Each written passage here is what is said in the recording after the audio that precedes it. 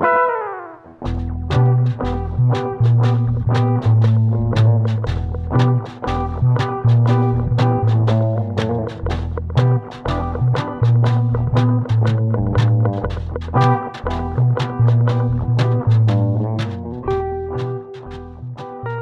everyone, and welcome to another special episode of Heroic Purgatory, an Asian cinema podcast. My name is John, and with me, as always, is my co-host Jason. Jason, how are you doing today? I'm okay, John. How are you? Pretty good. Enjoying the new year, which looks more or less the same as the last year so far. Maybe a big change will come when we finally leave COVID-19 pandemic behind. Otherwise, days and weeks and months blend into each other. Yeah, that's true. And we were supposed to go back to the office at my job in January, but the rising cases made it so they pushed it back another couple months. So now in March, maybe we'll get back. So we'll see how that goes.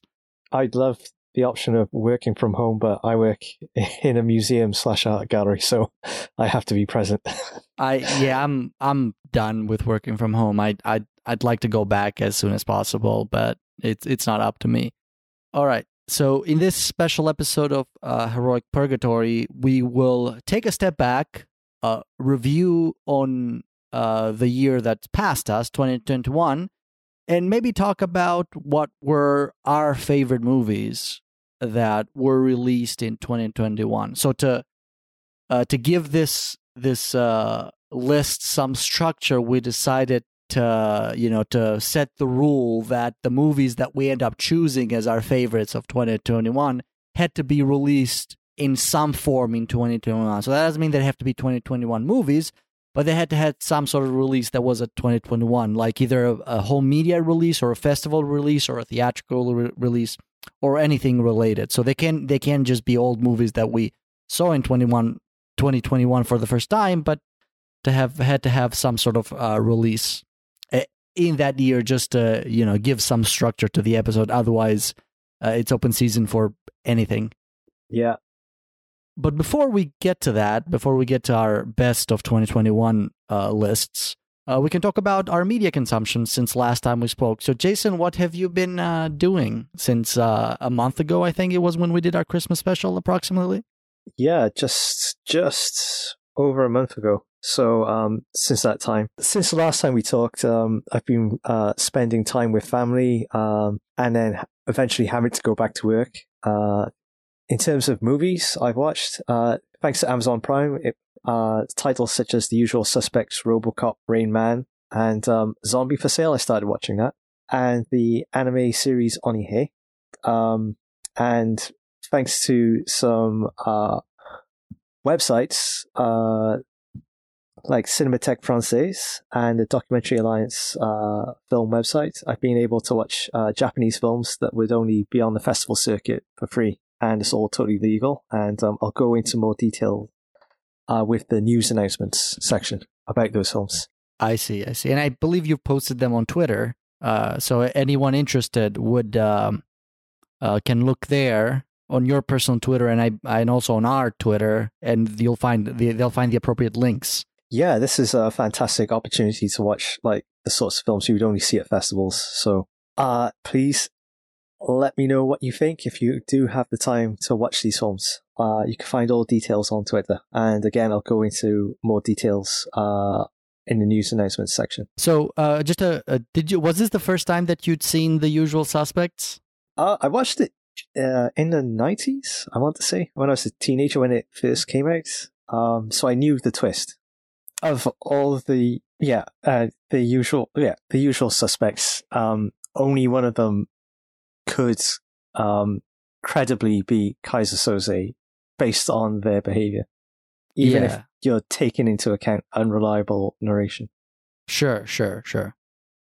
I've given too much away, so you can cut that out. Oh, it's fine. I mean, it's extremely unlikely that anybody who hasn't seen the movie or at least doesn't know the twist. This is the kind of movie that even if you haven't seen it, you probably know the twist. Okay, so anything else? So, in terms of video games, I'm playing Jeanne d'Arc on the PSP, and this twist on the sort of medieval French heroine who beat the English army, and it's done in an anime style by Level 5 Studios, who also did Ni no Kuni. So this is the original PSP, right?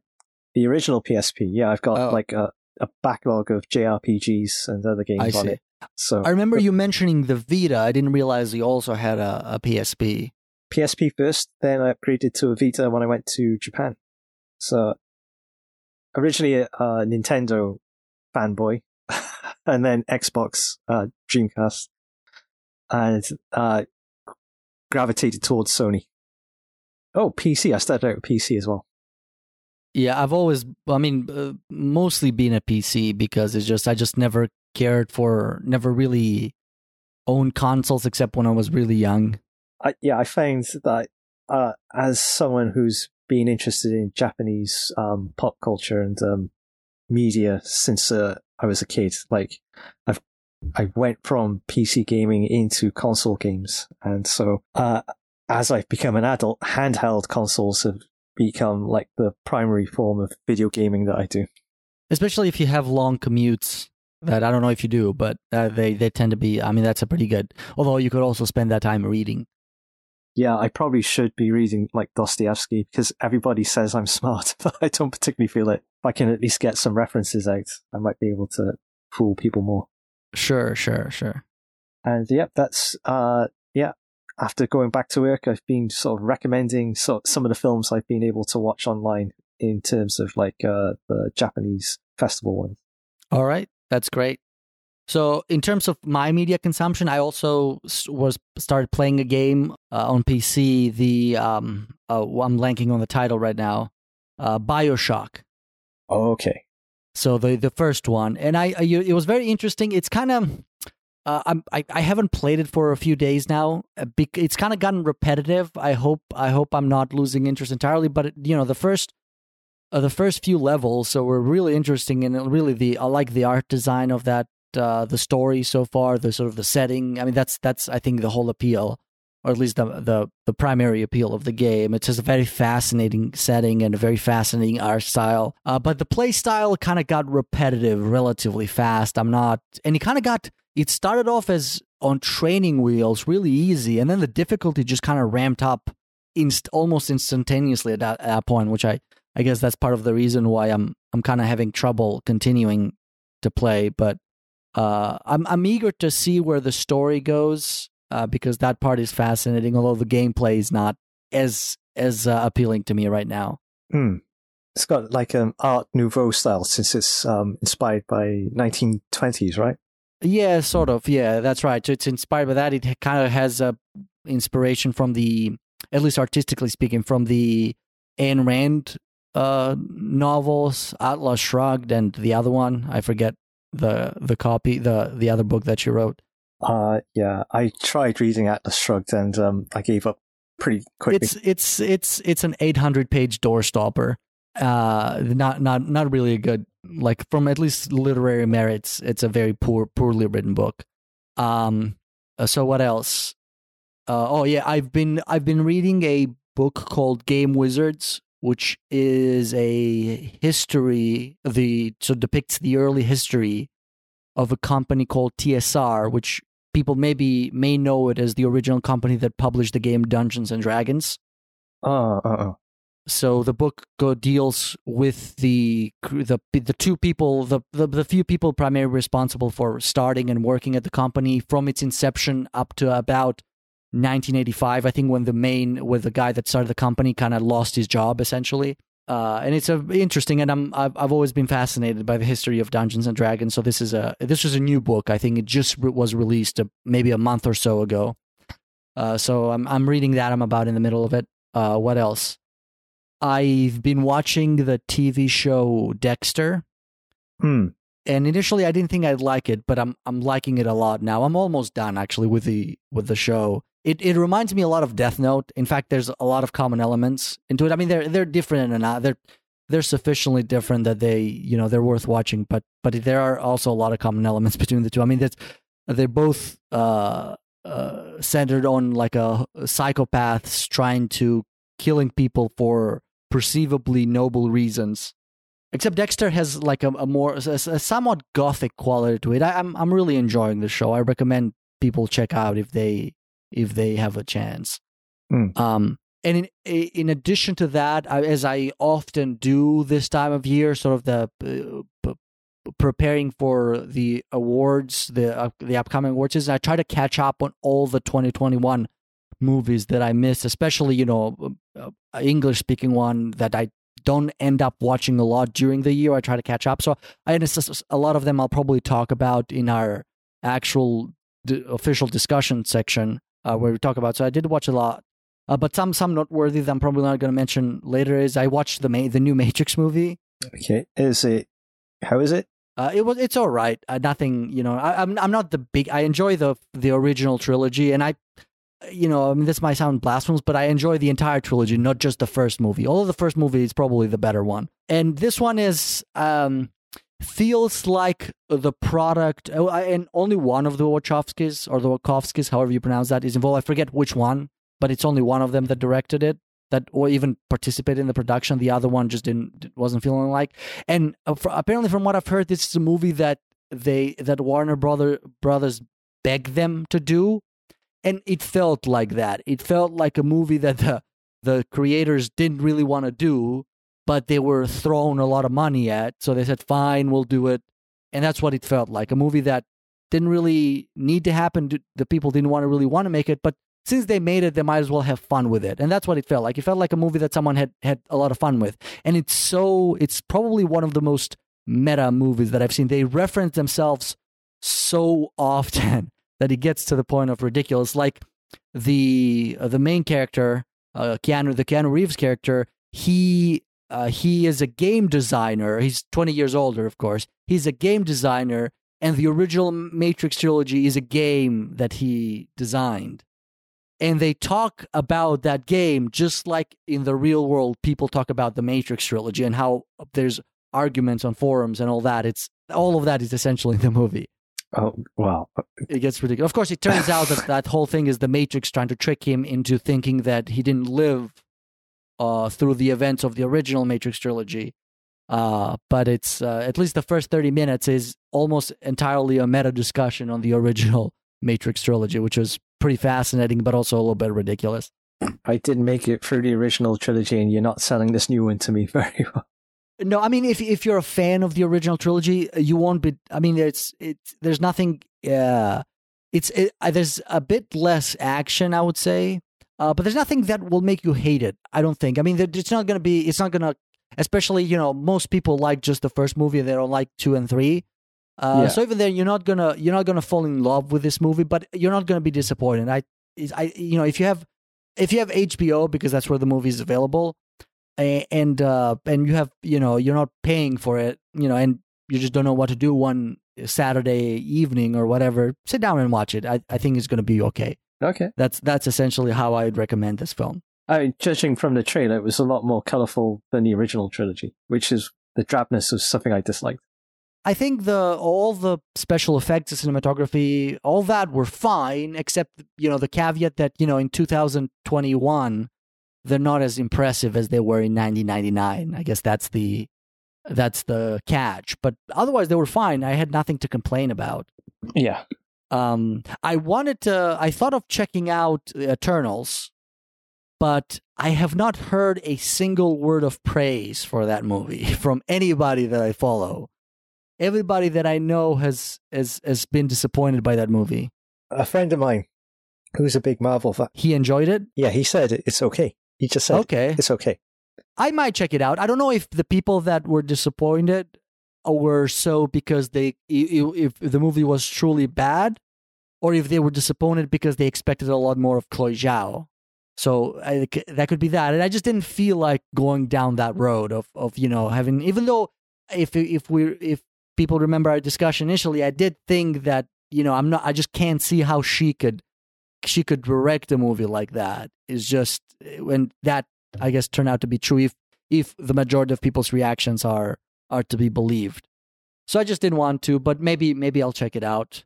And I watched a bunch of other 2021 movies that I'm going to talk about later. I don't want to go into them now. But that was most of my entertainment experience since last time we spoke. Sounds good. All right. So after that, we can jump into our new segment. And the only thing that kind of caught my attention was that the Japanese movie Drive My Car, which is I forget the director's name, but I know it was adapted from a Haruki Murakami short story. So the director is Ryusuke Hamaguchi. Okay, yeah. I can't believe, I don't think I looked up his filmography, and I don't think I've seen any of his other films. Yeah, he really broke out into the international festival circuit with the 2015 film, I think it's 2015 Happy Hour, which is like a 4 or 5 hour drama about 4 female middle-aged women in Kobe and their sort of daily lives. I sat through that at London Film Festival and actually enjoyed it. And since then, he's gone on to helm. He's gone on to write scripts, award-winning scripts like Wife of a Spy as well. I see. Okay, so he wrote that one, because I was going to make the comment that I don't think his films have. I mean, he has received acclaim in Japan, but I'm not aware that any of his films until this one have broken into the international attention. But the Wife of a Spy might be an exception to that. Yeah, he co-wrote that with another chap he regularly writes with. But he was known on the festival circuit before that, Happy Hour, and then the following film, Asako 1 and 2, which played at the Cannes Film Festival. So, Happy Hour, I've heard of. I saw that one. Yep. I mean, I saw the not the film. I saw that he did play there. Yeah. Yeah, Happy Hour won Best Actress award for the ensemble cast at Locarno Film Festival, which is where it really blew up back in 2015, and then Asako 1 and 2 was at Cannes Film Festival in 2018, I think. Before that, he was some of his projects were actually on the international festival circuit, but it's like really specialist programmers selecting his stuff. So it's been a gradual sort of blossoming of his career, and then 2021 is when he really hit the big time with Wheel of Fortune and Fantasy, which won an award at Berlinale last year, and Drive My Car, which has been sweeping award ceremonies around the world. Yeah, and I'm pretty sure the Oscars have not been announced yet, but it's a very high contender to be nominated and possibly to win it. Yeah, France's, I can't think of any other films that have accrued as much sort of cultural credit up to this point. So it's a kind of a good indication of that it might actually win an award. Yeah, it's possible. I mean, there is a couple that come into my mind that I might talk about later. But in terms of non-English speaking films, this seems to be top contender. Although we are very much focused on Asian cinema, so there's entirely possible that something big has flown under our radar. Yeah. Okay, but you were going to talk about a couple of other news items. So yeah, if anybody who follows the Heroic Purgatory Twitter account or my own personal Twitter account will be aware that since mid-December last year, I've been tweeting about a couple of streaming services that are legally showing Japanese films, the sorts of which you would only see at a film festival. And these are high quality, critically acclaimed features and shorts. The first one I want to mention is the Cinémathèque Française website, and there's a streaming service called Henri. I think the pronunciation is correct. And they have a collection of French and Japanese films. French films skew a bit older, but the Japanese films are from the last 10 years. And on that service, there's about 9 currently available, and they're going to be available until the middle of February. They have English and French subtitles, and you can watch them as many times as you like. And one of the films in my sort of best of last year, I viewed on this website, and I've been publishing some reviews of some of the films I've seen on my personal blog. So recommendations out of all of them. A Song I Remember, which the review went live earlier today. And I'll mention the other one in my top films of last year. And the second service I want to talk about is dafilms.com, Documentary Alliance Films, which is a subscription service. I think it's like for €6 a month, you can watch documentaries. Again, these are sorts of things you would only see at film festivals. This Documentary Alliance is made up of film festivals from around Europe, I believe, and they've pulled their resources together to create this really cheap or cost-effective way of viewing what professional critics are seeing. And they're currently collaborating with the Yamagata International Documentary Festival from January 17th to February 6th to show 10 films from the 32-year history of the Yamagata International Documentary Film Festival. And so I have some recommendations. So The New God by Yutaka Tsuchiya, which is a 1999 film about his interactions with ultra-nationalist far-right punk rock group. And A2 by Tatsuya Mori, which is about, I think it's made around the same time period, and his interactions with a cult, the cult that released the nerve gas in the Tokyo subway stations in 1995. And it's the fallout that happened to the cult members who weren't part of that crime, and how the media vilified them and whipped up sort of public rage, which results in the members of the cult being ostracized by the communities. And if you liked Kazuo Ohara's films, I think you'll get something out of those two films. And then there's a really beautiful movie by Kaori Oda called Cenote, or Cenote. I'm not sure the pronunciation, but it's about sinkholes in Mexico's Yucatan Peninsula and the communities around them. And she ventured into these sinkholes with 8mm camera and the iPhone, and she got some really beautiful images, and she also does all the sounds on her films as well, so it's really immersive experience. So yeah, those are my two news items. I hope that wasn't too jumbled. No, it was great. I might be getting my dates mixed up here, but isn't also the Osaka Asian Film Festival soon, or relatively soon? Oh, okay. So yeah, we are preparing the Osaka Asian Film Festival as we speak. It's okay, good. Well underway. Is it February, right? That's what I sort of seem to remember, although maybe I'm not 100% it's usually in March, and the dates for this year is March 10th to the 20th. Okay. Somehow I thought it was in February, but I suppose it's March. So yeah, preparations are underway, and I don't know how much I can say at this point. Are you going to Japan for it? Japan's closed its borders. I see. It's had its borders closed throughout 2021, and it's continued its period of isolation thanks to COVID-19. I see. Well, if it's in March, perhaps we'll have another episode before then, so we'll probably mention it as it gets closer, or if not, then we'll certainly tweet about it. Well, hopefully we could do a special about it, because we're an Asian cinema podcast, and the Osaka Asian Film Festival is probably one of the best ways of viewing Asian cinema anywhere in the world. If out of the things that you can talk about, do you know if it's going to be online or? I should have talked to the organizers about what I can and can't say. So okay, yeah, don't worry about it.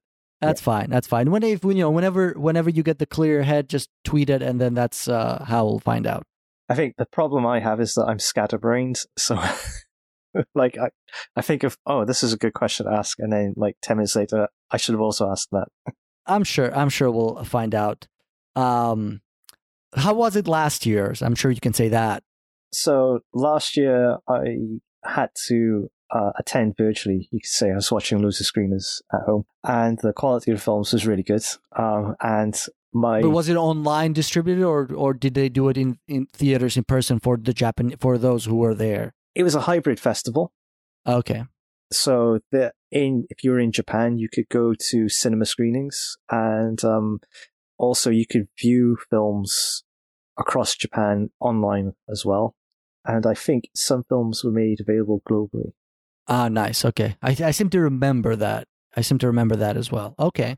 Okay, sounds good. So hopefully we're able to, I don't know, maybe get another episode in or something, and then I can elaborate more about what's going to happen. All right, so I think that's enough for our news segment. We can jump right into our main discussion, where we'll talk about our favorite films of 2021. Now, these films can be anything; they don't have to be Asian. And just like I said in the beginning, the only rule that we have is that these movies had to have been released in the year 2021 in some form. They don't have to be movies from 2021 per se, but if there was a festival release or a new home media release or anything like that, I suppose it counts. And I suspect your choices, Jason, are a little bit more Asian-centered than my choices. I think I tried to spread it out a little bit. And a lot of the movies that I added on the list are recent watches that are sort of what you call the award-groomed movies that are, there's a lot of talk about them. So perhaps that influenced me a little bit. I think one of the problems I have is that I haven't been to a cinema since Japan 2020. And I really want to go back, but I haven't had a good reason to. Yeah. Also, I don't know about you, sorry to interrupt you, but I had the problem that as I was writing down different movies, or as I was considering, a lot of 2020 movies that I had seen in 2020 had kind of blended in, and I had a hard time sort of distinguishing about what movies I'd seen in 2020 and what movies I'd seen in 2021, because both years I went to the cinema so little. I think I went to the cinema maybe a handful of times just to watch occasionally. So I had a hard time telling those 2 years apart, frankly. Yeah, it's like going to a cinema offers sort of like a structure to how you remember these things. And I haven't had that structure, so it's been loads of screeners, and it's kind of like I've been in the same predicament. Absolutely. And I think that's the perfect segue to our main discussion, which is talking about, and I think we've limited the list to 10, to our top 10 of the year, even though that's somewhat an arbitrary number, but we had to set a cutoff at some point. So 10 is just as good as any. And then perhaps after that, we'll talk about, some honorable mentions. I have some extra written down here. I know you have as well. So Jason, why don't you go ahead and give us what's your number 10 movie for 2021? So, Domains, which is one of the films I watched on Cinémathèque Française, and I think it was the final film that I watched last year. And it's by Natsuko Kusano. It was originally released in 2018, and it was commissioned by the Aichi Arts Center. So it's kind of like just as much it's a cinema piece, but would be screened in an art space. And it's a 2-hour, 30-minute drama about a woman named Aki who is involved in the death of her childhood friend's daughter. And on paper, you might expect that to be a typical melodrama, but the execution of it was really absorbing. I loved the structure of the film, which is repeating key scenes of the two women's relationships, plus the mother, plus the husband, the father of the daughter who gets killed, and his involvement in the two women. And it's these key scenes are done in the form of different rehearsals in different rehearsal spaces. So it's kind of like you get a first table read where the actors are around each other and they've got water bottles and they're reading from a script, and it's a little bit mechanical. And then there are more layers where they're wearing costumes and they've got props and they're in the location of the home and they're embodying the characters. And there's this evolution of performance from the different layers as you see them get involved in the characters and bring to life this relationship.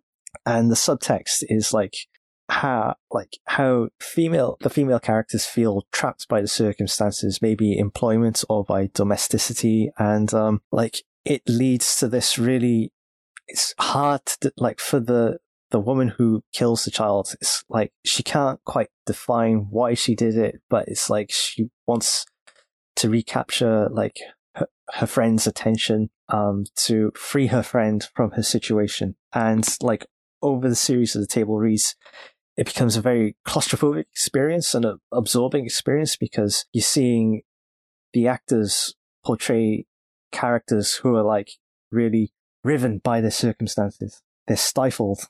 Yeah, I watched it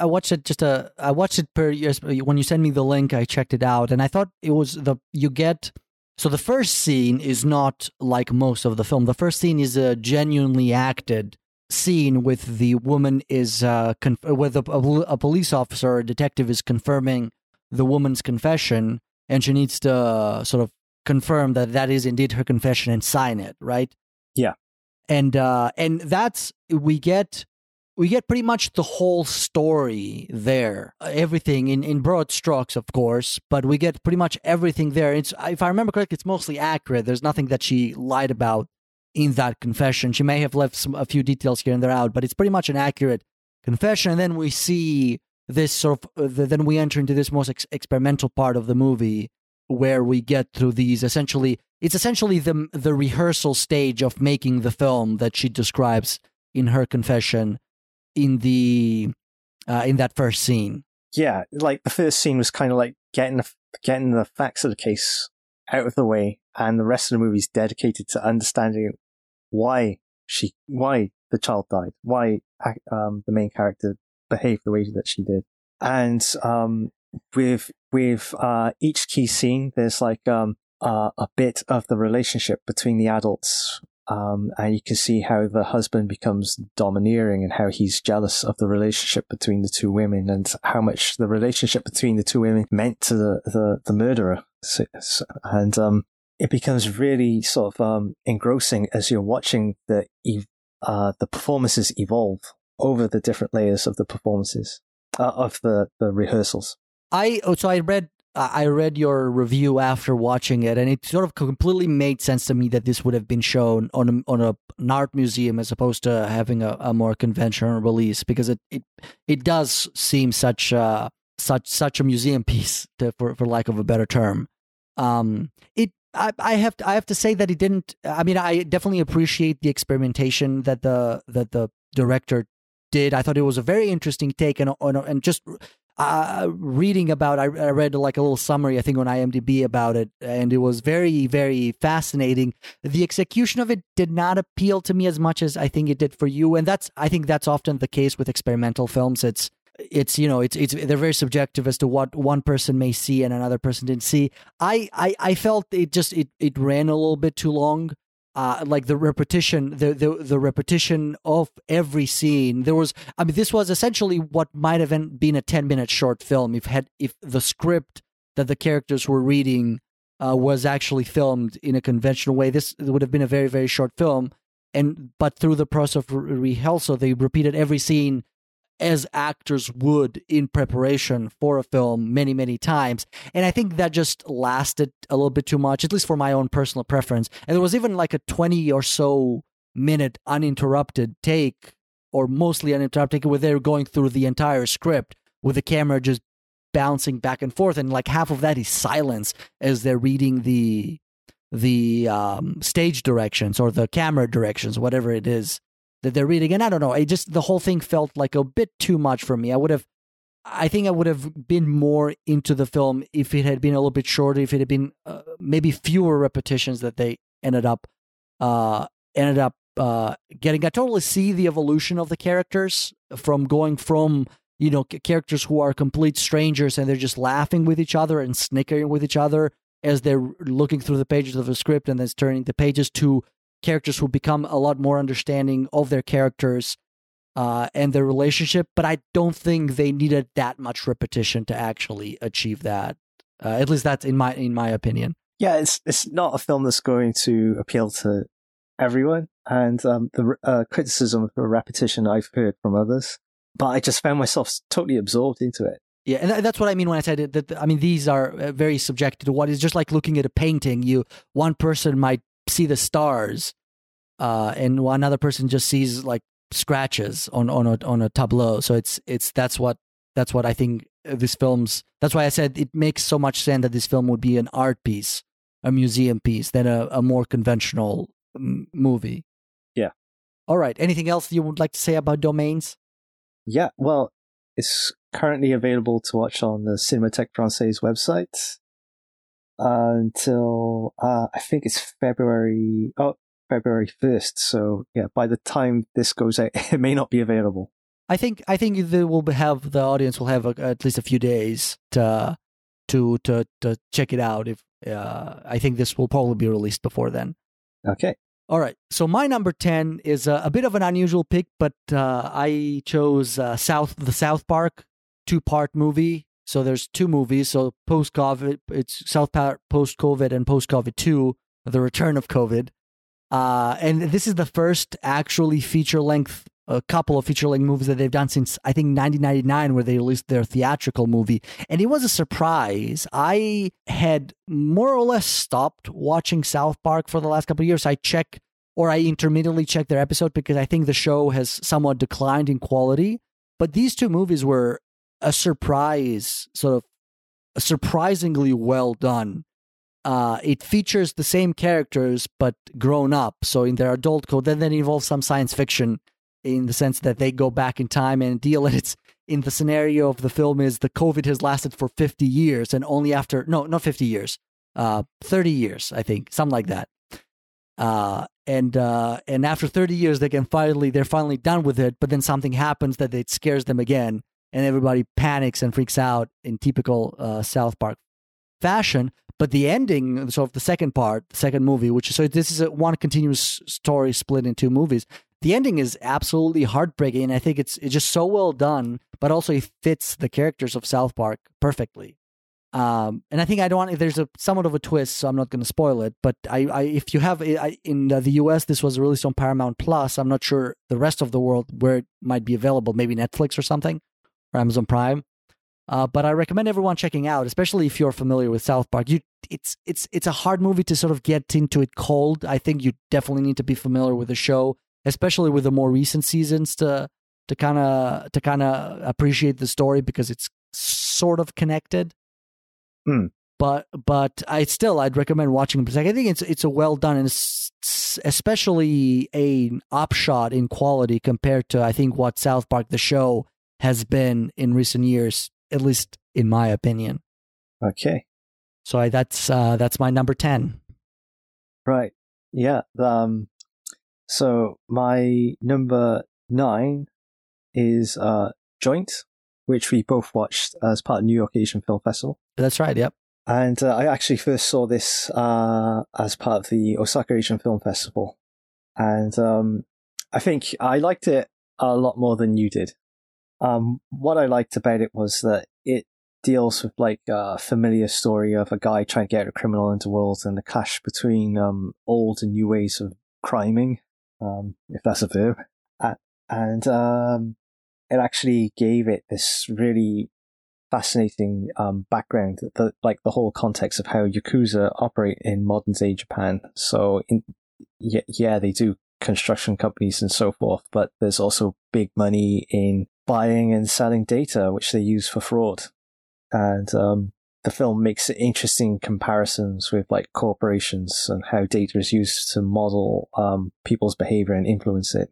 And I thought like that was a really like fascinating combination of 2 different worlds, like crime and corporate worlds. And I liked the fact that you had the inclusion of a foreign crime gang into it as well, which this was all like heavily researched by the writer and director.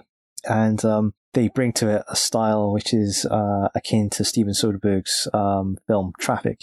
And so I found it really, like, the text was just really fascinating and engrossing, and the look of it was really great as well. Like, great visual sheen, and the set and costumes, and the acting are really atmospheric. Yeah, and to be honest, yeah. So I you did like it more than I did, but to be honest, I it's been a while since we recorded that episode, and I remember a lot more of the stuff that I liked about the movie than the stuff I didn't like. So I remember my problems were relatively trivial. Like I thought the camera direction was betrayed its low budget. I think that's the phrase that I used at the time, or something along the line, in the sense that there were, the lack of sets was obvious because they kept the camera too close on their faces, and there was just too shaky at times, and I felt that the guy's beard was inconsistent. I remember that was thing, if you remember, and I don't know if that was if time had passed or if that was just a continuity error. It was just the film was confusing.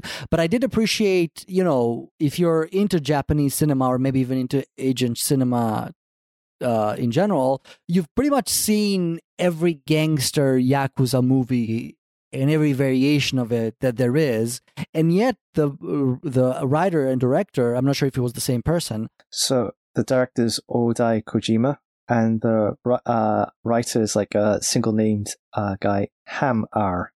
Okay. But, they still managed to give us a completely fresh take on the Yakuza story and modernize it in a way that I just, nobody, at least to my knowledge, nobody has ever been able to do before. I don't know if this trend will continue, but, it's just, it makes perfect sense that that's what would happen. That's what the Yakuza would sort of move to in the 21st century, in the age of information. Yeah, like Yakuza movies now are like really glossy films like Yakuza and the Family, like very melodramatic.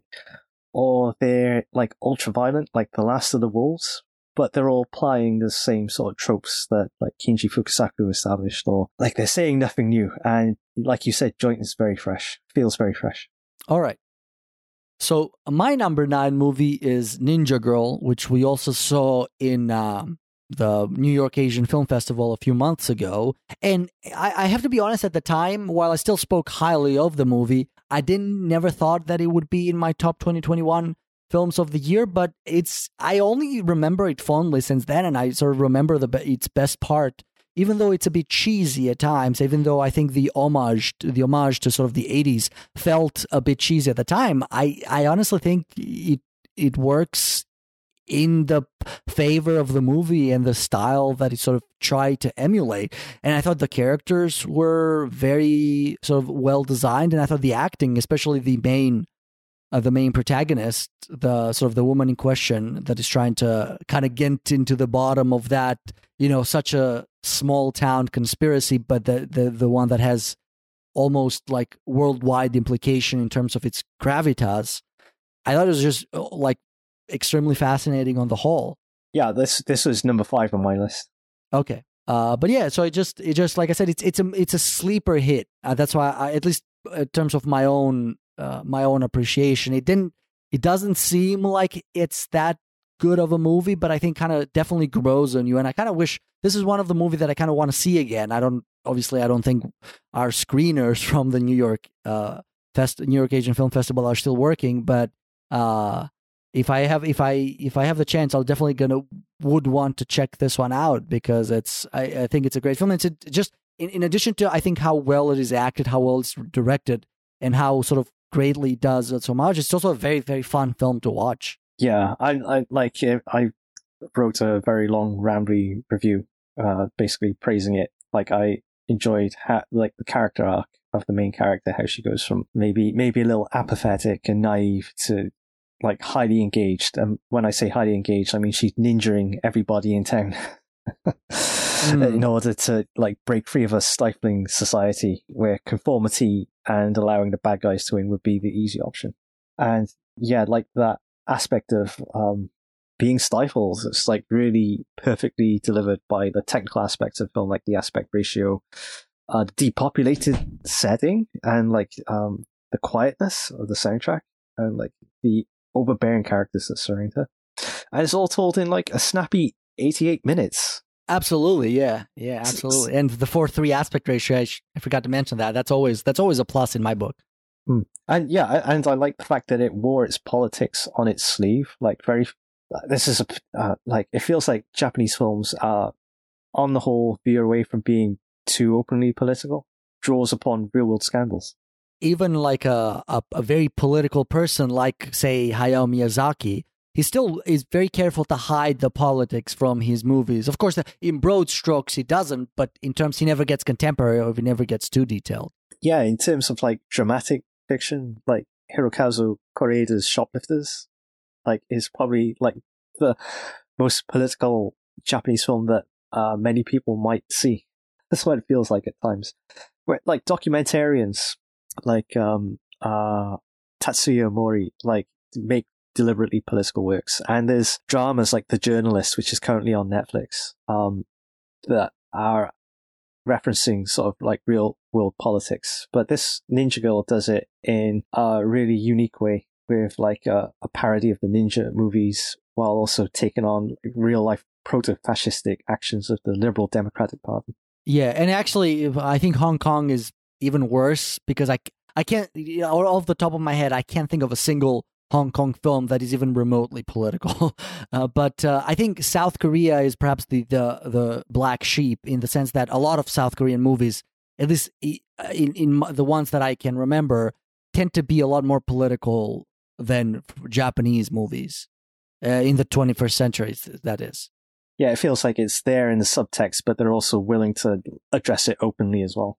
Yes, absolutely, absolutely. I mean, even, thinking back as a movie that I sadly could not, my rules would not allow you to put into your top list because it came out in 97, but number 3, as early as that, I mean, that's a very political movie. I mean, it can be interpreted in so many ways. It can be just a satire of society, but it's also a very political movie. This is like, do you think this is one of the reasons like South Korean movies are gaining traction, whereas Japanese movies? No, it's never the message. It's always the entertainment value. That's my cynical take. So there's just a slickness. It's the slickness, it's the quality, and it's also the novelty. Is something different, yet I think appealing enough that we can sort of, it's not so different that we just see it as unrecognizable in the West, but it's different enough and it's appealing enough that it hits that perfect combination. I don't think it's the politics that really appeal to us. Although, again, maybe I'm proven wrong. I don't know. But in my opinion, it's not that.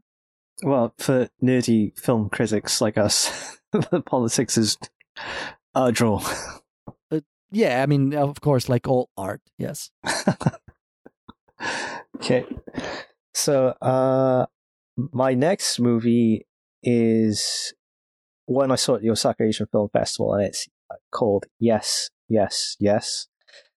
And it's a human drama, 74 minutes, and it's shot in black and white, and it focuses like the audience on the actors, their interactions, what they say, how they move.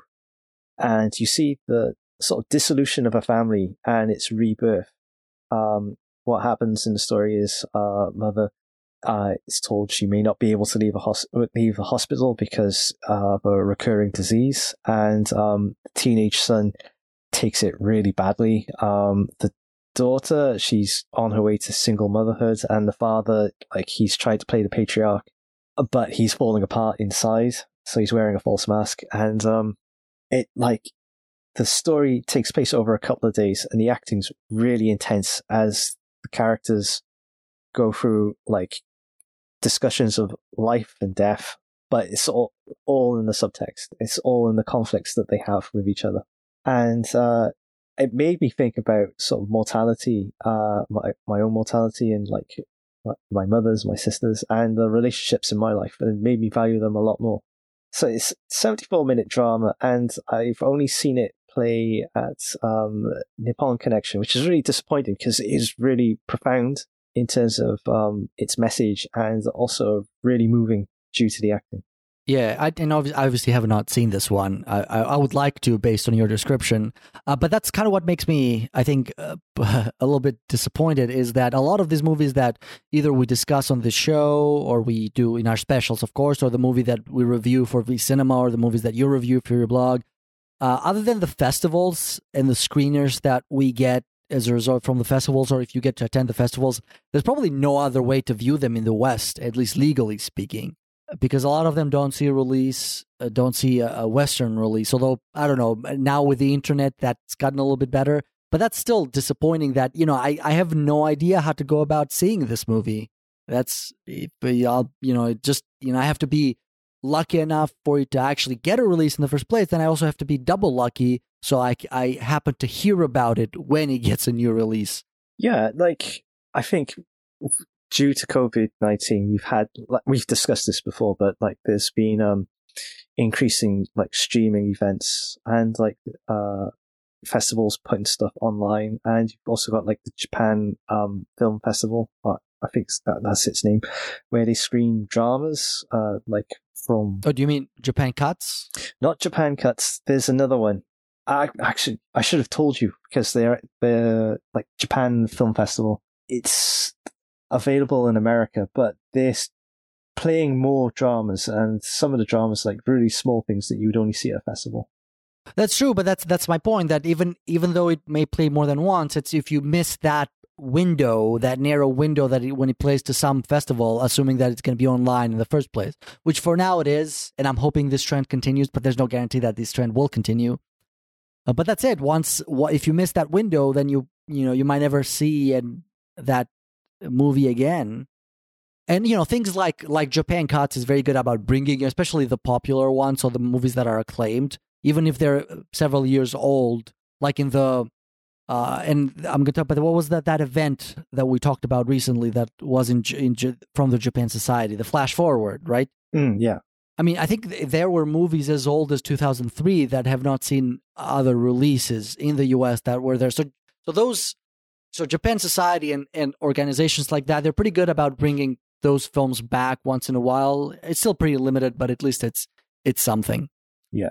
So yeah, folks, if you're really interested and you want the opportunity to see these films, keep up with the Heroic Purgatory Twitter account, and I'll do my best to spread news of when films are screening online. Yeah, I wonder if there is a equivalent organization like the Japan Society for, say, Hong Kong or South Korea. That'd be. I mean, maybe there is, and we're just not aware of it. But I doubt there would be as active as Japan Society. Although who knows? I think what's it? The Korean. There's a YouTube channel where the Korean Film Institute puts older films in particular, on YouTube. I've heard of that. Yes. Taiwan is particularly active in giving free screenings of its films. Okay. All right. So that's good to know. Maybe we can put some links up later on. So yeah, Korean classic film. I think that's sponsored by the Korean government. So you got yes. And I think they started doing that just a few years ago. So it's relatively recent. Yeah, both countries realize this soft power, I guess, is the key. Absolutely. And they do a much better job of putting stuff out there than Japan and Hong Kong. All right. So my next movie is an older movie, but it's within the rules because it was released in 2021 as part of the Kazuo Hara retrospective, and it is The Emperor's Naked Army Marches On in 1985, I think. Released sometime in the 80s, and it is, we talked about this in our special, and I think I might have said this was my favorite movie of the ones from that special, and it was the first time that I'd seen this documentary, although I had heard about it, and it was just very gut-punching. It was very, very powerful, very, very well done as a documentary, as a work of cinema, but also very effective as a piece of activism as well. And I think it's maybe Kazuo Hara's best documentary, certainly his most well-known, and I can sort of see why so many documentarians have cited as very influential, because it is just, he goes to places that a lot of other people will probably shy away from, and he, especially, I think we commented at the time how he just pesters people and keeps pestering people about things like those two police officers when they're just doing their job, and he just kind of keeps accusing them of being like pawns of the government or whatnot. I remembered your comment. I keep thinking about that comment you made. Yeah, like they're just there because he was blocking the street or something, and they're Yeah. they're just salary people. They're just they're just this responding. isn't coming off the way you think it is.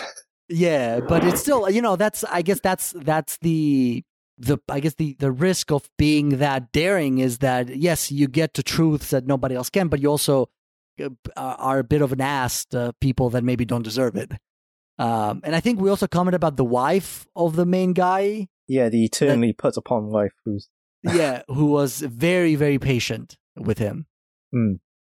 But still, those things aside, I still that was an extremely powerful film, and I don't know if I'm sure this has been released in some form of home media in the US, so I'm sure you can get it, and I recommend everyone who hasn't watched this documentary to watch it because it's really good, and it's also like a really as like I said, as a piece of cinema, it really moves at a really good pace. It's a very entertaining documentary also.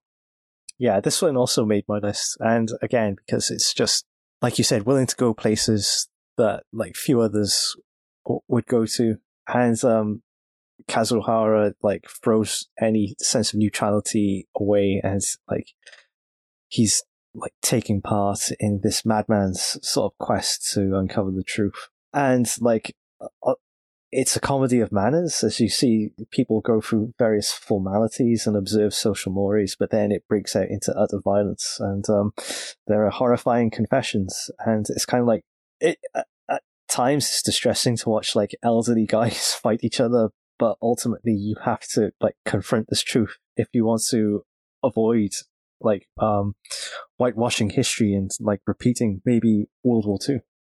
Absolutely. All right, so what's your next film?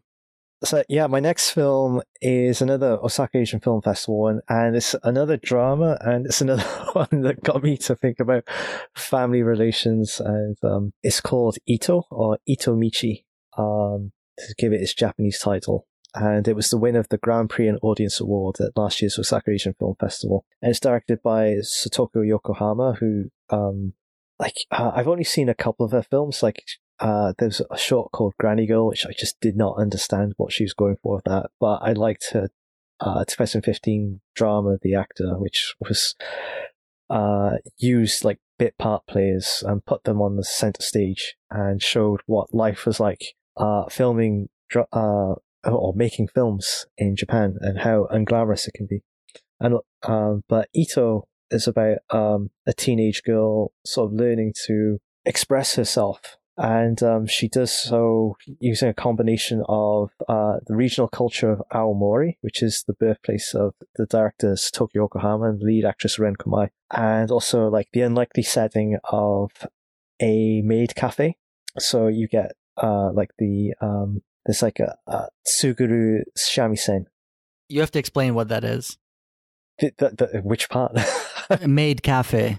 A maid cafe. So customers, men, women, go to a cafe where women dressed up in frilly outfits will greet you, and depending upon the type of cafe, because you could get ones with rude maids or you could get ones with very cheerful, polite ones. They'll treat you in such a fashion. And in Ito, the lead character, she's a really gangly girl. She's awkward and she's shy, so there's like physical comedy there, but also there's like a determination that she has in her character that she has to overcome it. And I found her journey to overcome her awkwardness and to express herself really moving, especially as it incorporates elements of Aomori culture, like the Suguru shamisen and like her family history involving that. So yeah, again, it made me think of my own sort of family, my connection with my mother. And yeah, it's an example of like what Japanese film industry is really good at, which is like combining coming of age drama with like or with regional settings.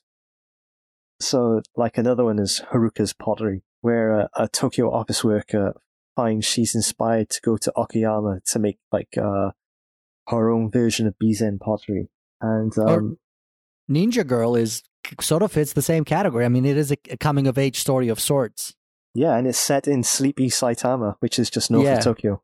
Yeah, of course. So yeah, like I don't know if it's like each of these regions have film commissions, and each of the directors probably working hand in hand to like accentuate like different characteristics of the regions. But for Ito, like Satoki Yokohama, the director, she's from that region, and it feels like you're getting a real slice of the culture.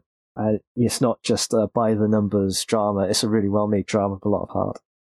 Yeah, and I think in one thing that I like about a lot of the sort of Japanese films that are shot whatever they shot, unlike, for example, Hollywood or American films where, like they have films that may be set all over the place, they usually just go and shoot the external scenes there or whatever they need to, and everything else is shot at a soundstage in Hollywood. Anything that doesn't require any location, any sort of visible location for whatever place, like Idaho or whatever a particular movie happens to be set. It's that they just minimize their on location time as little as possible for a variety of reasons of how the American film industry works, and I'm not going to go into that. But in Japan, most in my experience, when there's a movie that is set somewhere, I don't know, is Tokyo sort of the center of the Japanese industry? I would imagine it is. Yeah, it is. Yes. So whatever, I mean, it's a movie that is not set in Tokyo. It is actually filmed, for the most part, in the place that it is set. Yeah. And that's, I think, I always appreciate the fact that, it doesn't necessarily add to the quality of the film, or it just doesn't add that much. The story is still the most important thing, but it is a fact that I've always appreciated. And I think South Korea is more or less the same. Is their film industry can go, is widespread, is not just grounded to one place. Although, of course, there's a reason why it's centered in one place. So a lot happens in Seoul or a lot happened in Tokyo. That won't change. But if there are a lot of these films that happen in other places, and they are indeed shot in the places where they're supposed to take place. Absolutely. All right. So my next in the list, and I think this is number 7. Yes. It's the new Paul Verhoeven film, Benedetta. Okay. Nuns.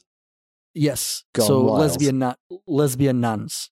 And it's Paul Verhoeven has made, I think, 3 films since he returned to Netherlands. He's made The Black Book, which is about occupation. He's made Elle a couple of years ago, or, a few years ago, I think, with, what's the name of that actress? Isabelle Huppert. And he's made also, and then he made Benedetta, and all of them have had female protagonists, which is he seems to be interested in since he returned. All of them are great.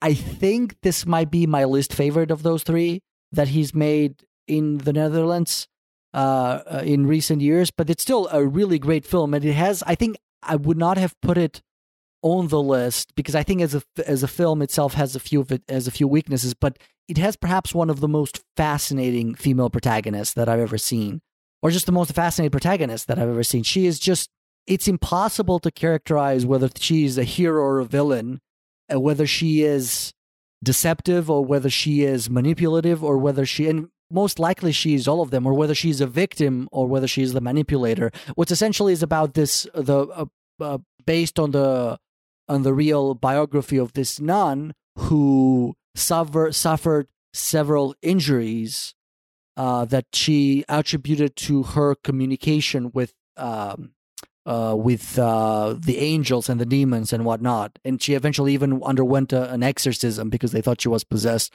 by certain demons. But a lot of, high priests at the time, and this is heavily implied in the film, is that all those were self-inflicted because she wanted to rise to the top of the organization, of the non-convent that she was part of. And eventually she does. And it's just very fascinating, and sort of the lesbian aspect of it is also almost incidental because it's really a story about her using every means in her disposal to rise in power and just manipulate the world with whatever means she has as a woman in that world. So it's just, I think that's what really appealed to me. It's just fabulous acting, but not just the main character, but all the characters. And there's Charlotte Rampling is in this, so she's a British actress, but Her French was pretty good. The movie takes place in Italy, but they speak French for some reason. A French colony in Italy. I think it's just the actors that the Paul Verhoeven wanted to cast spoke French, and he speaks French but not Italian. So yeah, Charlotte Rampling's had like a fantastic career in France. Interesting. In her middle age, like she's worked a lot with Francois Ozon. It's like a big auteur over there, and she makes many French language films. Yes, and she's in Dexter too. Oh, okay, I didn't know that. She's in the final season. Yeah. Yes. So she's had an illustrious career all in all. But this was a great movie as well, and this one's probably, I'm sure it's available to whoever is interested. So I would recommend it. I think, like I said, if you consider all the films that he's made in Netherlands since he returned there, Black Book, Elle, and Her, and Benedetta, I think this is the weakest of the three, but it's still a really great film. And Verhoeven certainly really knows what he's doing when it comes to making movies that are, a little bit scandalous, but also have great female protagonists. Maybe, yeah. Maybe I'll have a wander into that convent to see what's going on. Sure, yeah. Right. So, my next film, set in contemporary Japan. Audiences are listening to this probably rolling their eyes. And I saw this one at the Osaka Asian Film Festival. It's called Goto-san. And it's a student movie made just before and during the COVID-19 pandemic. And it's based on a true story of a guy who lived at his workplace, which is an internet cafe. So the story initially appears to be like a quirky comedy, a charming romance, set in this really offbeat setting of an internet cafe. And you're not quite sure what to make of it because the protagonist is really sort of elusive. His character's elusive. He doesn't give too much about himself away.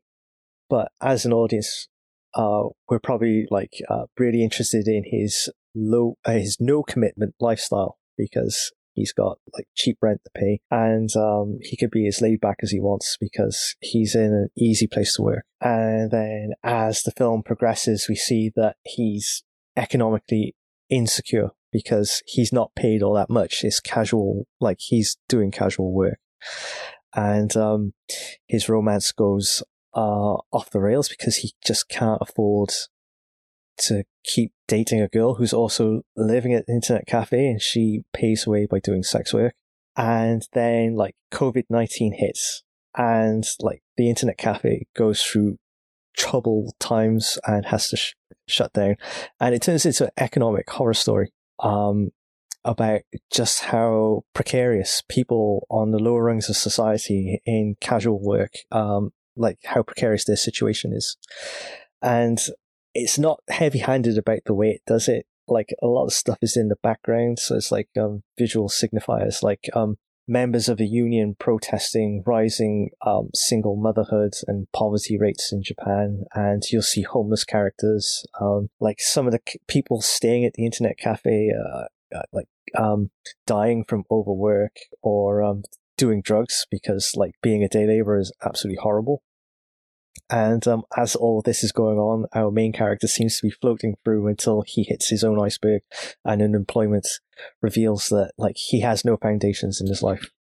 And again, it's kind of like one of those films which is directly addresses economics and politics in Japan, and it is unafraid to do it, which is why it stuck with me throughout all of last year, and it made my list. And you said this is a dramatic film, not a documentary, right?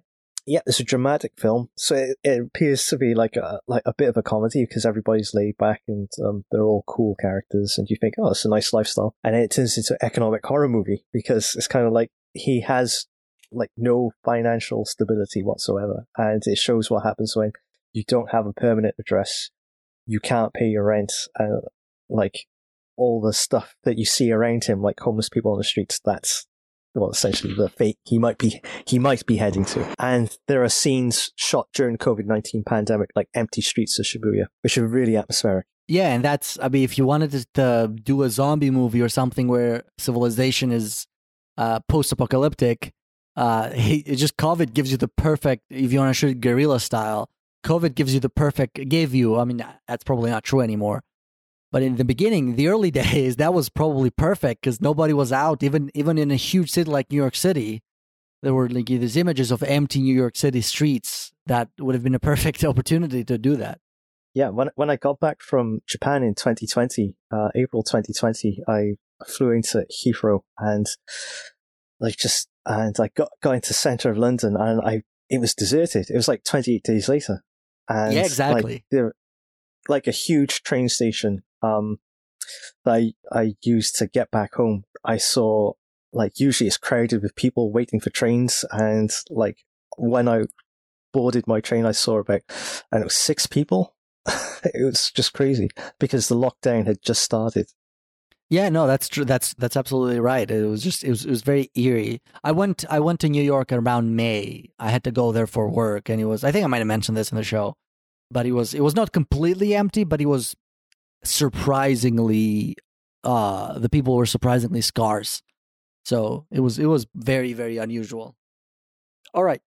So my next entry, so number 6, I think, is the movie Don't Look Up, directed by Adam McKay, starring Leonardo DiCaprio and Jennifer Lawrence, in addition to some other people that I don't remember. Jonah Hill, I think, is it? And Meryl Streep? No, is it?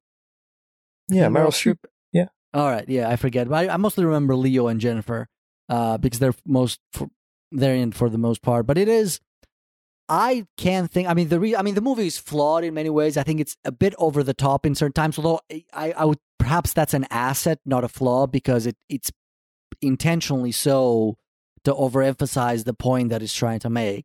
But it's nevertheless, I don't think I've seen a modern movie that captures as perfectly the folly of the current time that we live in as the movie Don't Look Up does, because it's about these group of astronomers who sort of see an asteroid coming in, headed for Earth, and they try to go through all the channels to warn, the government, the U.S. government, and the world government that something needs to be done, and then craziness ensues from then on, and it's just a constant battle to kind of like for them to try to battle. It's extremely surreal in the sense, but try to battle everyone's sort of insanity and sort of society's kind of downfall to insanity, and how the comet heading towards Earth, threatening to destroy civilization, seems to be the least concerning part of everything else that is going on.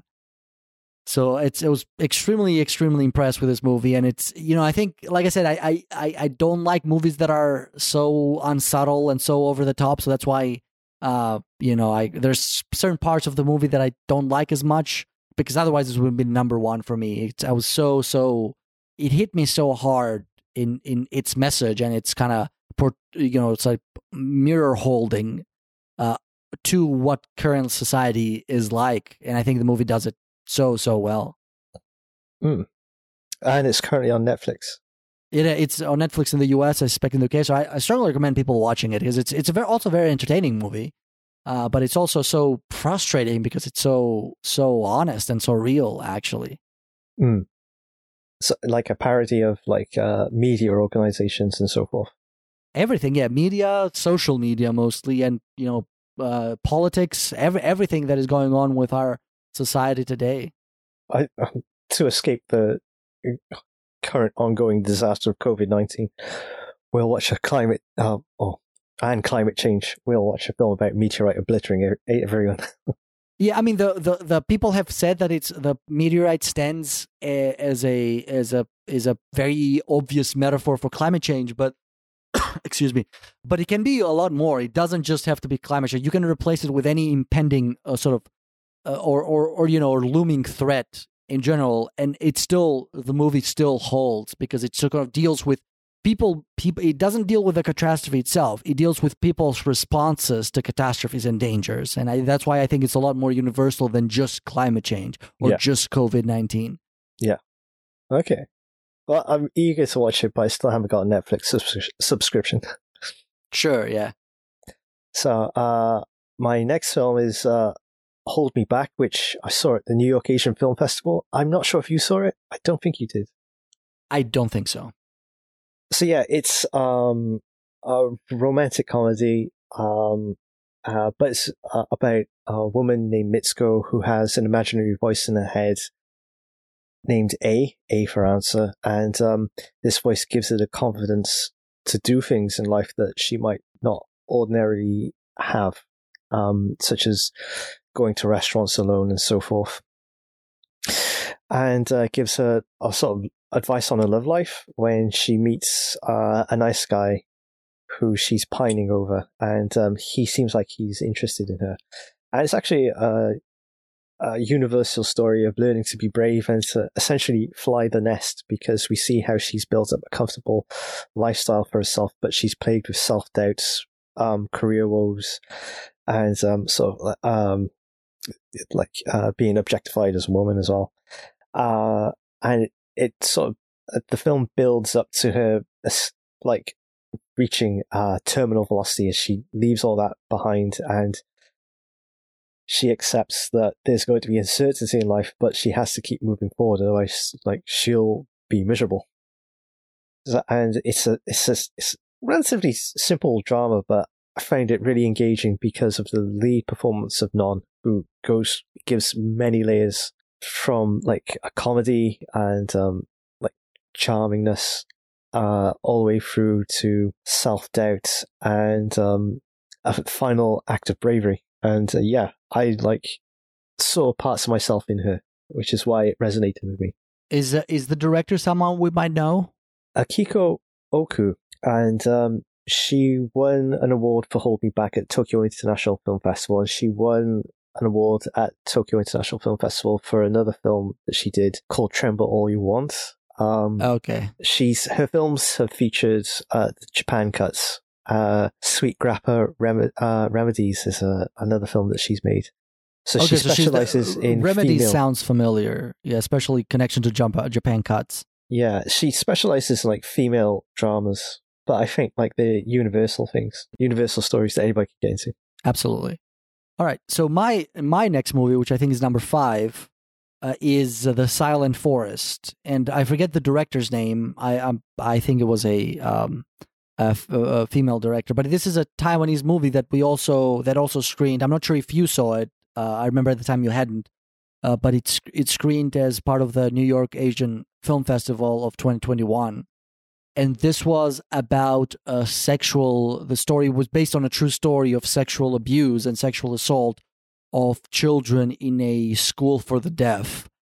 And it was, like I said at the time, I have no idea if the actors that they used were truly really deaf or just regular actors who had learned sign languages. But it was, I think the story, of course, was just, very, very heart-wrenching and very, very powerful in and of itself. But what I think kind of impressed me the most about this movie is a lot of it happens in sign language, in whatever the Taiwanese standard for sign language is, I'm sure. And it was just so good. The director managed to capture sort of really powerful emotions that we generally see actors emoting mostly through their, of course, number one is actions, which wouldn't be no different, but the second is speech. But this was sort of, that element is completely lacking in sort of those parts of the film that were spoken through with sign language.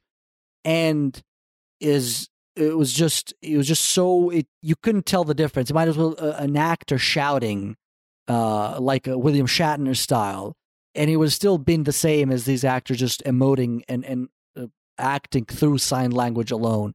It was just still so powerful, so emotional, and so effective that it kind of, I still there are still certain scenes of the movie that I remember very vividly, especially one towards the climax where one of the sort of one of the kids comes clean about what's been happening to them. And it's a great movie. I don't know if there'll be a chance for it to see another release into the West, but I recommend everyone The Silent Forest to check it out, because I think it's a great film. Let me see if I can find the name of the director. Ko Chien-nien. So I think this is a first-time director. I don't think it's a particularly well-known director, but it's a Taiwanese film. If you get the chance, please watch it, because I think it was a really, really good film. Okay. So my number 5 was Ninja Girl. Is there anything else that you want to add that we didn't discuss when I mentioned it? I think we've covered all the best bits. All right. So my next is Beyond the Infinite 2 Minutes, which I just watched a few days ago, and I watched it expecting nothing. This was I watched it, and there's going to be a review shortly at VCinema because I watched it from a screener that for intending to review them, and this was meant to be. It was sort of marketed as a successor to One Cut of the Dead. And so I kind of dismissed. I thought, okay, this is just a cheap attempt to capitalize on the popularity of One Cut of the Dead, which apparently is still very popular in Japan and perhaps elsewhere. And it was a great movie. I have a lot of respect for One Cut of the Dead. But I was surprised. This movie was just so wonderful in so many ways. And it was it's shot mostly in one take. I don't remember if there were any cuts in the movie. I don't think it was genuinely one take. I think there are clever cuts that are masked, like, you know, when the camera goes in front of a black screen and then or of some obstacle and then emerges on the other side, and obviously there was a cut there that is just hidden from the audience. And I'm pretty sure he was also shot on a cell phone, on a smartphone. So it's very, very low budget, and you can sort of tell that it was low budget. And it's also like barely over 70 minutes, or like just barely 70 minutes. I think it's under 70 minutes, something like that. So it's a very, very, very short feature film, probably the shortest film that can still qualify as a feature film. And the story is basically about two TVs, two webcams, and two computers basically that are linked together, but they're 2 minutes apart in time. So one monitor. If you are on the one, let me try to explain this in a way that will be short and make sense. So if you're sitting on one monitor through one webcam, the person that you're communicating with the other on the other side to the other monitor, which is actually downstairs at a coffee shop, is 2 minutes in the future. Okay. And vice versa. So from the other end, they're talking to someone 2 minutes from the past. So that's the same person can have a 2 minute conversation with themselves from the future, but then they have to go to the other side, to the other monitor, and actually have the same conversation. So it's sort of a high concept science fiction movie that is done so well. And of course there's things that happen as there's essentially a group of friends that they try to exploit this sudden power that they have to actually make money, but because the camera only sees 2 minutes into the future, that's not a lot of things. So they have to come up with that's not a lot of time. They have to come up with creative ways to exploit that and make a profit and make money, and then things go wrong. And there's a lot of times, but it's a wonderful movie that if you have the chance, I strongly recommend you watch it. Well, looking forward to your review. Yes, I will be. You should finish it shortly in the next couple of days, and I'll send it off to VCinema, so it should appear there. I think I've betrayed my feelings of the film, and so that's probably gonna be. It's obvious what my review is going to be like. So my next film is The Emperor's Naked Army Marches On. All right, getting some overlap. So yeah, I think we've covered that one already. Is there anything else that we didn't get to say when I mentioned it? Can't think of anything at the moment. All right. So my next one is something that I just mentioned, I think, a few episodes ago that I saw as part of the Flash Forward film release from Japan Cuts. No, not Japan Cuts, Japan Society. And this was the movie Jesus, which I think was released in 2017. But this was another sort of home media release that they re-released it in the North America only, I think, from Japan Society as part of their Flash Forward program. And I think I talked about it at the time. It was about a kid a family who moves into a remote area of Japan, and the only school available for their teenage son is a Christian school. And there he makes a friend, but then things go wrong. So it's about, and there's the whole time he hallucinates a miniature Jesus that follows him around and grants him wishes. Sort of, not exactly, but sort of grants him wishes. And it's a 4:3 aspect ratio, which is always a plus in my book. And it's also a very crisp 70 to 80 minutes, something like that. I forget exactly the right time, but it's a under 90 minutes film. And it starts, and I think I mentioned this at the time as well. It starts as a lighthearted family comedy or lighthearted family drama. I guess it's not very funny, but then something happens, and it's does a 180 and it turns into a very, very sort of dark and heartbreaking sort of drama almost towards the last third of the movie. And it's like I said, it's not very kind to religion, but I also don't think it's particularly offensive. I think it's sort of a fair criticism of certain religious habits that I think the people of Japan follow. Well, not religious habits. That's not the right term, but maybe appropriation of sort of Western religions in Japan and whether or not they really work for their own culture. And among the things that I think the film tries to tackle in some ways. So it's one I haven't seen. Yes, I strongly recommend catch it. I suspect this because I've seen this advertised a couple. I think it made the festival circuits back then when it was released, and it's coming back. So maybe this movie will come back another time. I strongly recommend people check it out if it does. Right. So my number 2 film is Junkhead. That's my number 2 as well. Okay. Oh, nice. I thought it would be your number 1. It was, and then something came along and displaced it. Oh, it must be something really good because you were super enthusiastic about it. I was, and like I said, I rated them today. I did the order. Next week, my opinion might change. It might go back to number 1. So number 1 and number 2, the difference is not going to be very quantitative. It's more of a this is what I'm feeling like today. Who knows how I'm going to feel about next week or next month. So yeah, as far as Junkhead goes, connected to I actually got the Blu-ray and like the storyboard. I saw book. That. Yeah, I saw that. Yeah. So that was a nice gift to get over Christmas. I'm a big fan of Tsutomu Nihei, who did Biomega and Knights of Sidonia and Abara, and like Junkhead really sort of scratched that itch for like dystopian sci-fi setting and weird biomorphous characters, and it's done in a smooth stop motion animation style. Usually with stop motion, I associate it with like fairy tales or like like Jan Svankmeyer's Alice in Wonderland or Peter and the Wolf. Very rarely do I see sci-fi movies done in stop motion style, and yet Junkhead is perfect. Yeah. Like I couldn't imagine it done in live action. It would be too expensive. It wouldn't be so interesting. CG would be boring, like standard 2D animation as well. So yeah, like the physicality of the sets and the characters and the detailing of everything is just brilliant. And it has loads of great special effects and camera work that gives it a level of kineticism that makes it exciting to watch. Absolutely.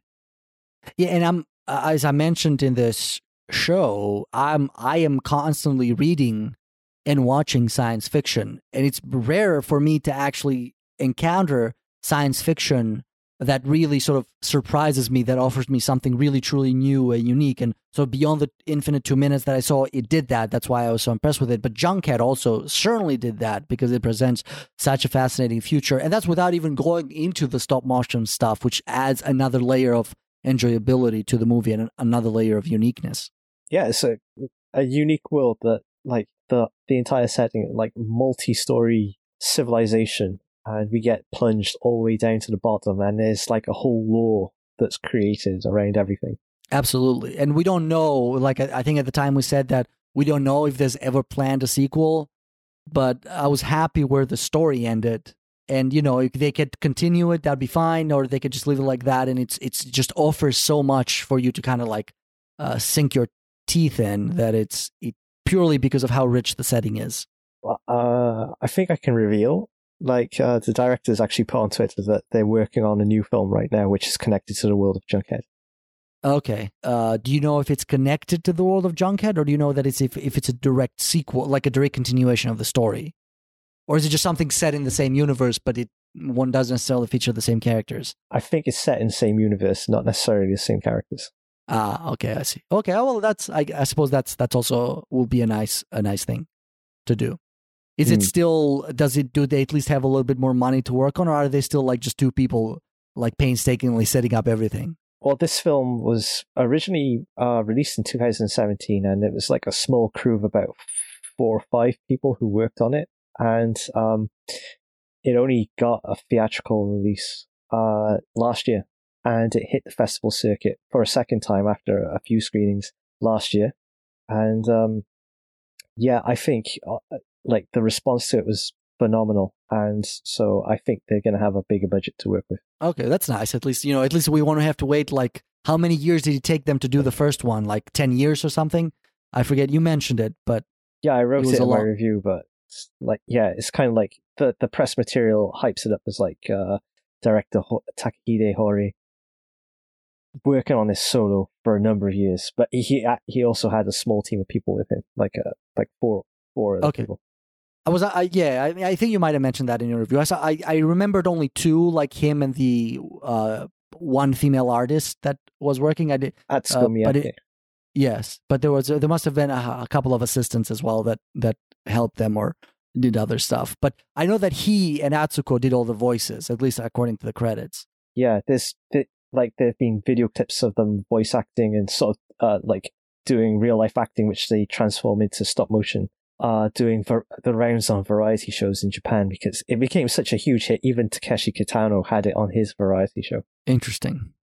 That's never going to sound natural, but Takeshi Kitano's variety show. Oh, he's been doing all sorts of crazy shows. I know, yeah. I know. But I'm just saying it still sounds weird. Yeah. the guy that blows people's heads off mercilessly in his Yakuza movies is entertaining, is doing a late night talk show. He wanted to kill that comedy persona. He's an artist. Yeah, of course. Anyway. Okay. So anything else about Junkhead? Yeah, like it's getting theatrical release in Taiwan soon, so hopefully it gets a wider release in the US and UK. I know that you got the Blu-ray as a gift. Do you know if it's available for sale yet anywhere in the world, or is it still to be released at some future date? It's a Japan only release at the time, so like I'll have to ask, to be honest. Interesting. Okay. All right. Okay. So what else? So yeah, I think we're both on our number one movies, and I can guarantee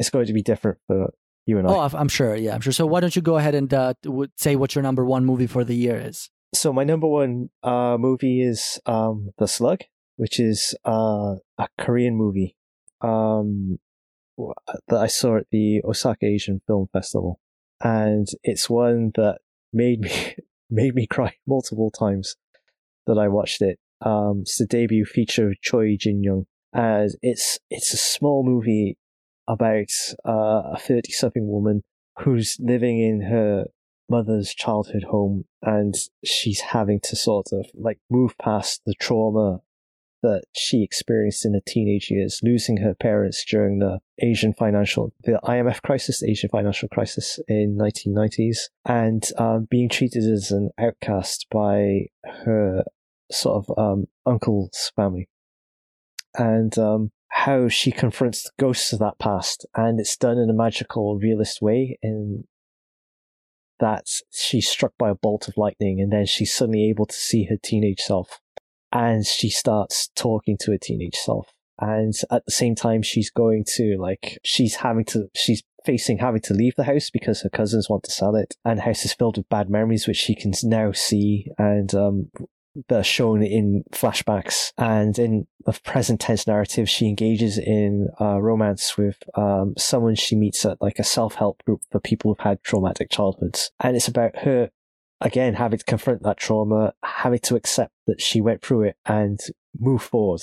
And there's no romantic cop-outs. It's like the hard emotional work of like just getting through something like that, and I found the character's journey really moving. So even though I'd seen it like 3 or 4 times, like the 5th time I was still crying at the same moments, because it was just so beautifully delivered by the actors, and it's sensitively portrayed by the director with some really sort of subtle writing. Yeah, I'm looking at some of the actors, and I'm not recognizing any of them in particular, so I suspect the actors must also be relatively unknown. Yeah, this is like a really low budget movie. Yeah. And it's a shame it hasn't been more widely seen, because to me it's a perfectly formed film. all about the human condition.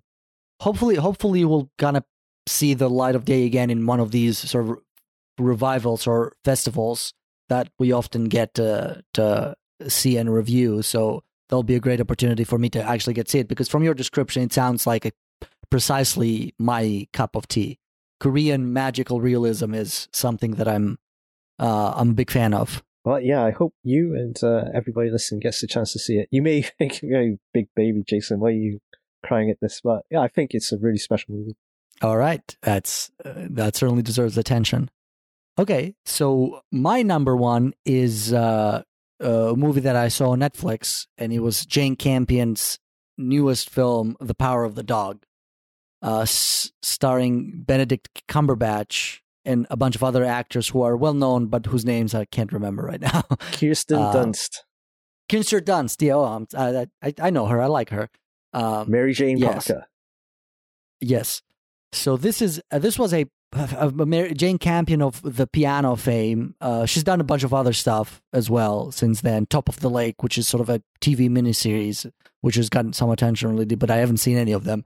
But The Power of the Dog was kind of hit me a little by surprise. It's a sort of slow-moving, slow-building drama about some ranchers in Montana, and one or two brothers in particular, one of who is a little bit boorish and also very emotionally unpredictable, and one of them who is a little bit more timid and more gentle, but also who controls the estate. He's in charge of the estate, and he ends up marrying and adopting the son of his wife whose husband died, who is played by Kirsten Dunst, and her son. So he ends up adopting the son. And the boorish brother, the violent brother, doesn't really like that his brother took on a new wife. He considers her to be a gold digger. So there's this slowly building drama between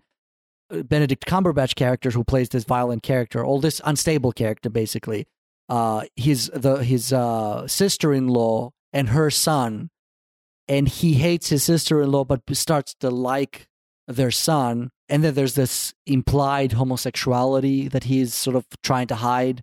So there's a lot of layers to the film, but the ending is absolutely devastating, and also absolutely I wouldn't call it a twist, but you certainly don't see it coming.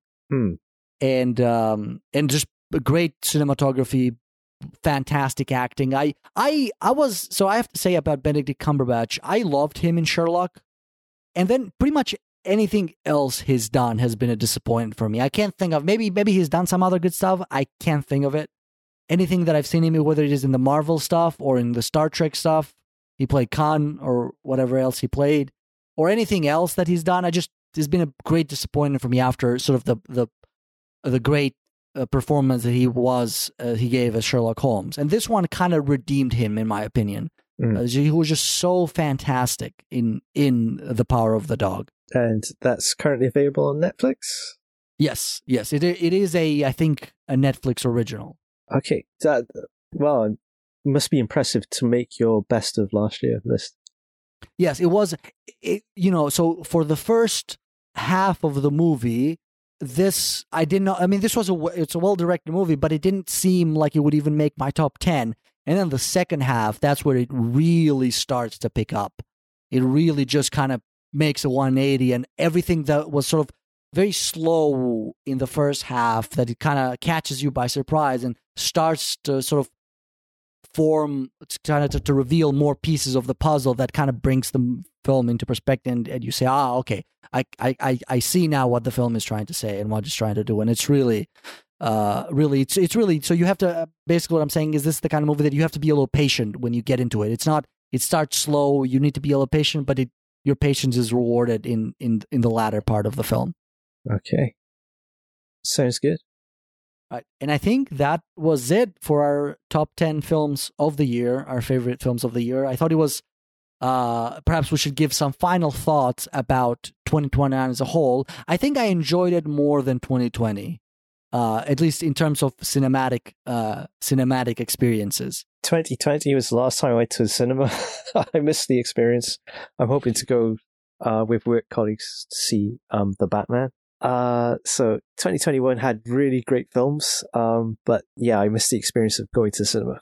Yeah, I remember at the time, and I mentioned this on the show, when I kept saying that what's the movie that won the Oscars last year? Nomadland. Yeah. So I mentioned at least more than once actually that I said that's my favorite movie of 2020. But then I qualified it by saying I haven't seen that many good movies in 2020, or I just haven't seen that many movies in 2020. So that was I think a very important statement, meaning that I either didn't get to see that many movies from 2020 that I would consider, that would surpass Nomadland, that would give Nomadland a lot of competition for its spot as my favorite movie of 2020. However, in 2021, there was no shortage of competition. It was really hard to put up together a list because I'd seen so many great movies, both Asian and Western movies, that is just there was just a lot to consider, a lot to kind of put on the list. So there was a very stark difference from my movie going experience of 2020 compared to 2021. I think I need to explore more, which means like having to subscribe to streaming services like Netflix to see a more diverse array of films. I think Netflix has a few good selection, but generally in terms of cinema, I don't think they invest as much. Okay. I think they invest a lot more in series. Would you say it's just every so often they have like a prestige movie? I think so, yes. They do that because, mostly for award season. Yeah. They have a lot of smaller movies that pop up here. They're like, what they did with Sonosion and the like. But in general, I think they invest a lot more in series like, for instance, Cowboy Bebop and tons others. Okay. So yeah, I think the lesson I took away from last year was like strong showing from festivals, and I'm grateful for the specialist festivals existing and putting the stuff online. But I really need to get back into cinemas. We should also mention some honorable mentions, which I'm not going to talk about, but I feel like I should mention some things that maybe could have made my list but didn't quite. So Escape from Mogadishu, we talk about that. Ridley Scott's of The Last Duel, The Tragedy of Macbeth by Joel McCone, Free Guy, which was the sort of the movie inspired by MMORPGs, Beyond the Dream, and this was a Hong Kong film about schizophrenia, and Anima, which I also talk about during our episode of the New York Asian Film Festival about lumberjacks in China.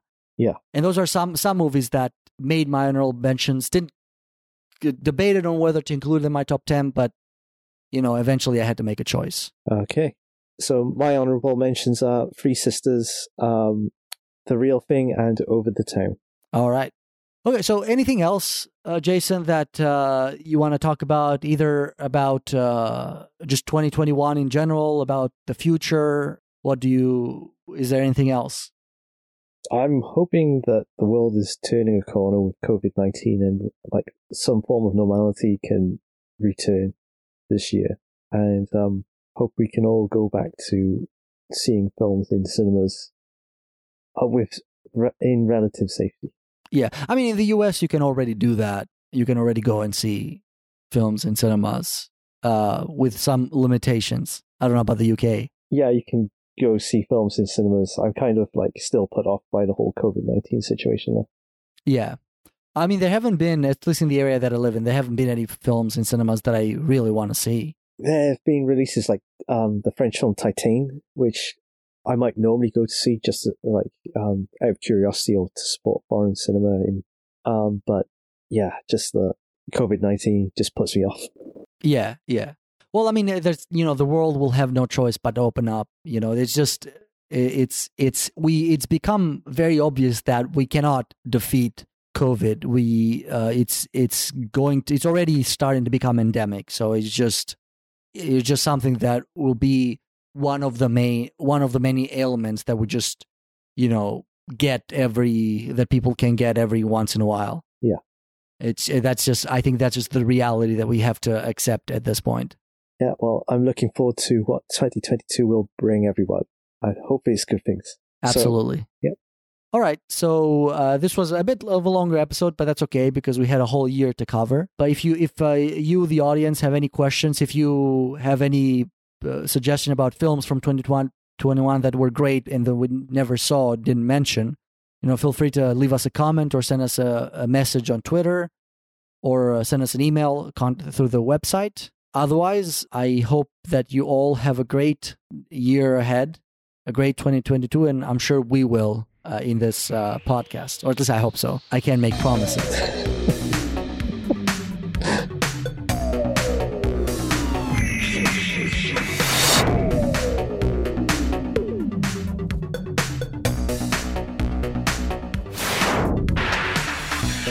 Sure.